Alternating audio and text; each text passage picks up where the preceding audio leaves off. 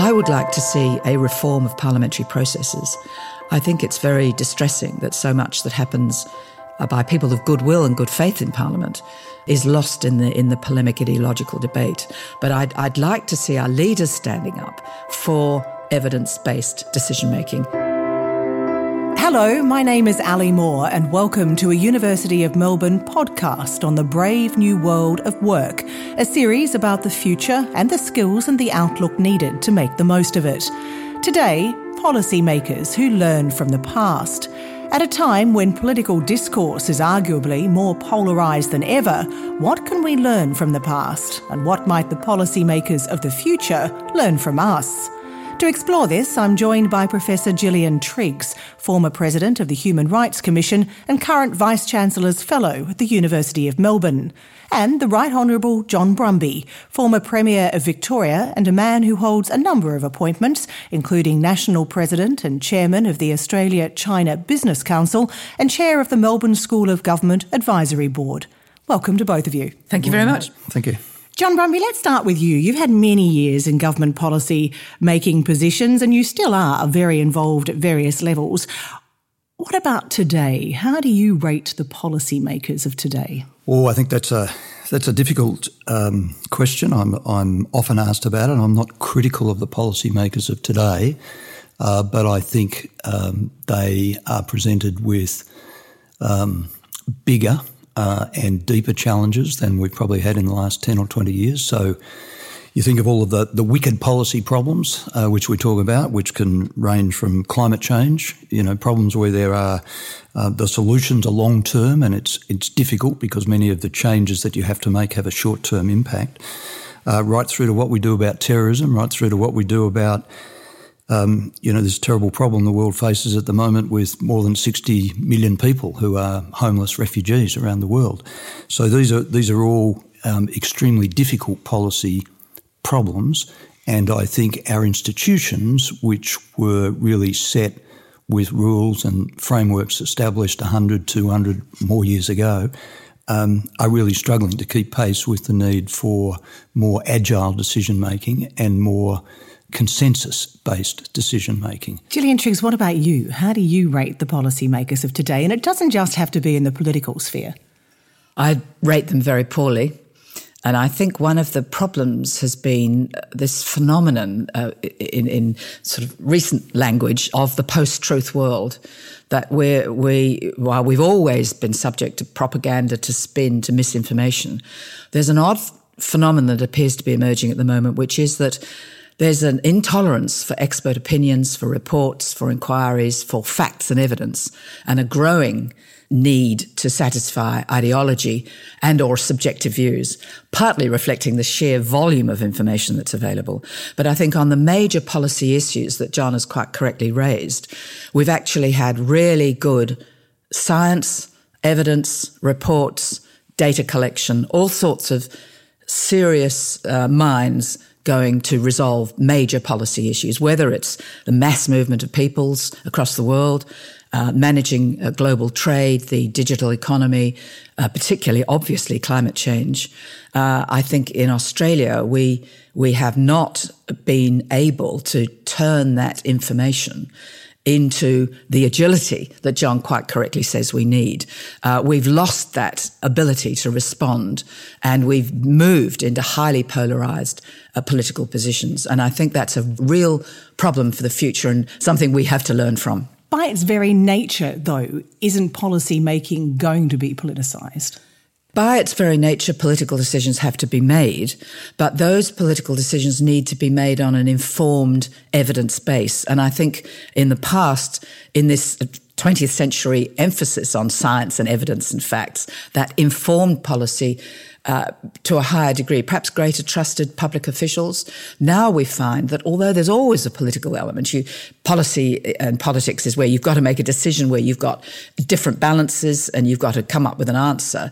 But my concern is not with that. My concern is that the policies are being developed almost rejecting fundamental expert advice. I mean, the Finkel report's an example, but we've seen it on climate change, but we see it on refugee policy. We see it on domestic violence, on crime.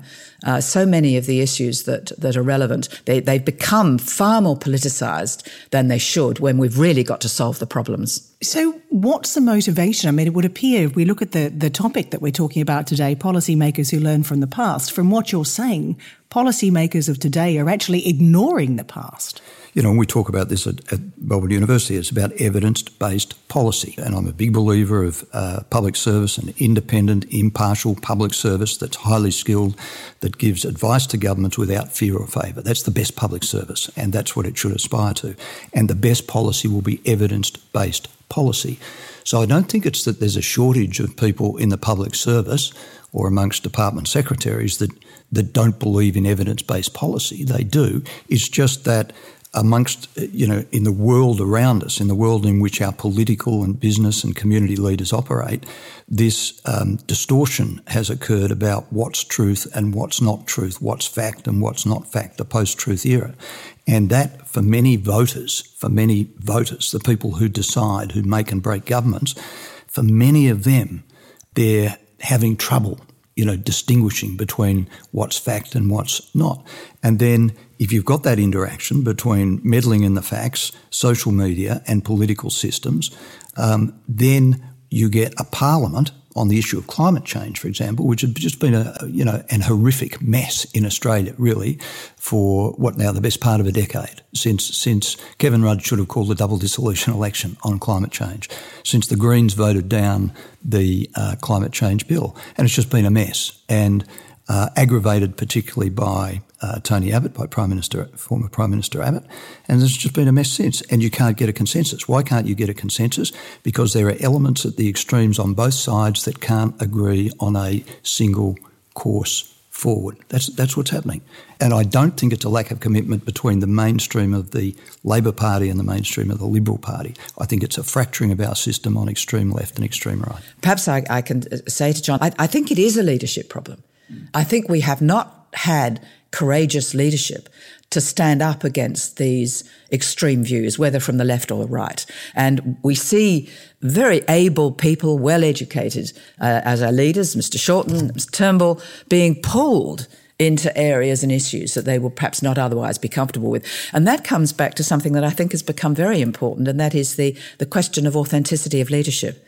And I think that's something that Mr Trump was able to achieve in America because he's reached back to the people we've left behind.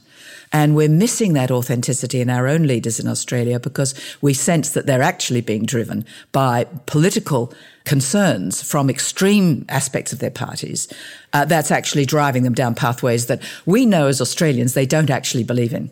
I think, that our institutions haven't kept pace with the world that is changing around us, and I'm talking particularly about our parliamentary systems and the way we do question time. It's still a very adversarial system, and it's not the best way to solve problem. If you got the best chairs or CEOs in a room today and ask them, how do you solve a problem? Most of them would say you get half a dozen clever people around the table and you talk about the problem and you come up with a consensus, and that's how you change it. Parliament doesn't work like that. It's a very, very adversarial system.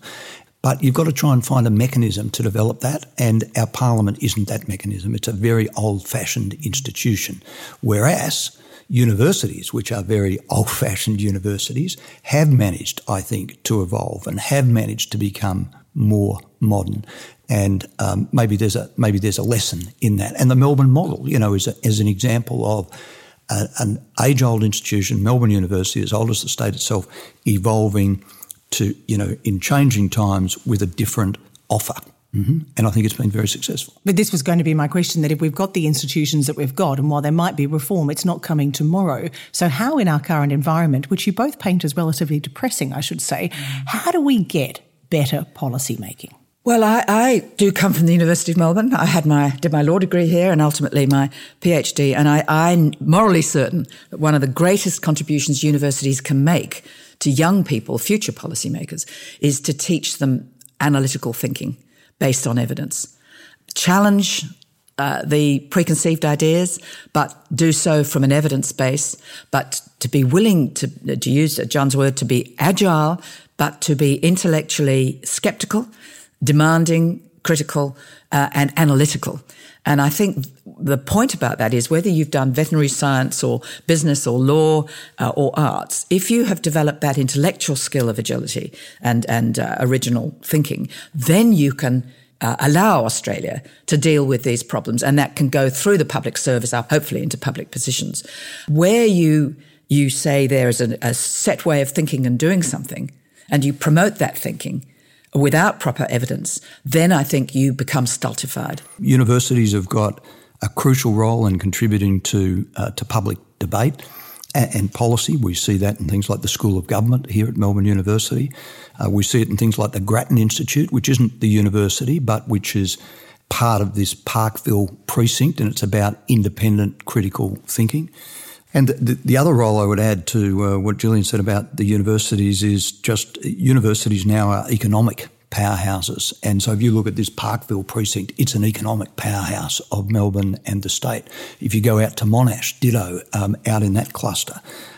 And, you look overseas, the role of Stanford University and Silicon Valley. You look at the UK, Cambridge, that Cambridge cluster, there are something like 50,000 small businesses, many of them in the science and R&D area, clustered around Cambridge. So universities' critical role, thinking, public policy, public debate, research, but also increasingly economic drivers in this whole sort of creative economy, if I could use that expression. So against this very extensive backdrop that you've both painted, and I know that we started this whole chat with you, John, pointing out how much more complicated policy making has become today.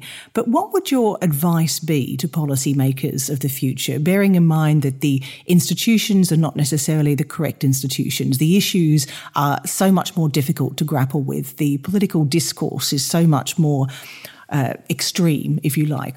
Well, I don't think the advice is too much different from what we've been talking about this morning, and that is that if you're looking at developing policy, it needs to be evidence-based. So you've got to try and find the evidence, the clear evidence and the facts, and build policy off the back of that.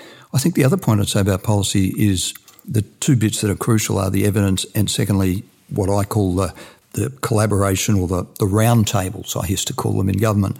If you've got a difficult policy problem, and it might be on health, get all the players around the room, from the doctors through to the practitioners, through to the consumers, through to the unions, get everyone around the room. Here's what the facts say. The facts say that diabetes is growing at an alarming rate. The facts say you will go blind and you will die of heart disease if you don't treat your diabetes. So what do we do about that?